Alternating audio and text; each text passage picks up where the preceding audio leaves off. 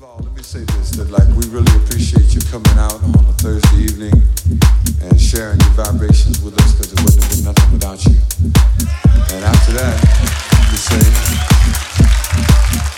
that along with most of the members of the band, I myself have been living in the Washington area now for about 10 years, and they have been the most creative period of my life.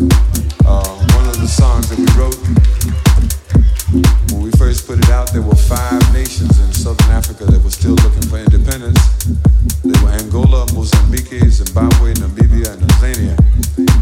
And today, as we do these songs for you, there are only 2 nations, Namibia and Tanzania, that are still looking for independence.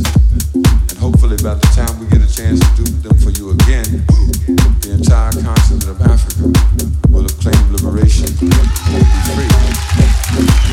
Because we have come to understand somehow